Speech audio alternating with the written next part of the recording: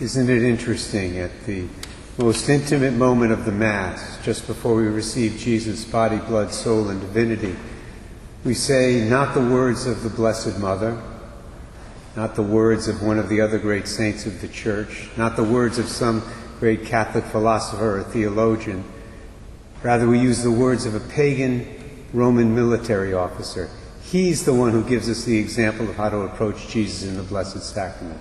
I find that amazing. Certainly it's something that's unexpected. When you stop and think about it a little more, you realize how fitting it is that he's our model of faith in this regard.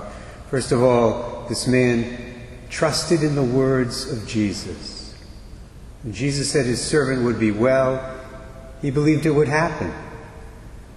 Well, we believe that the Eucharist is the body and blood of Jesus Christ, not because we see the transformation of the elements with our human eyes. We believe the Eucharist is the body and blood of Christ because of the words of Jesus. Jesus said it's his body and blood, so we believe it's his body and blood.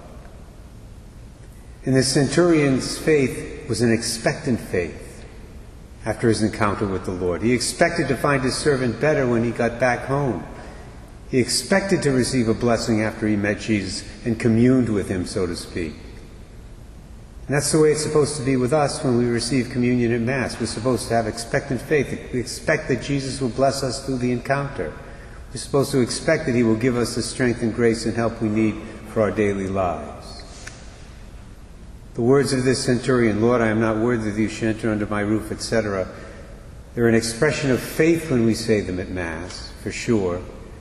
But they are also, I would say, a challenge to our faith.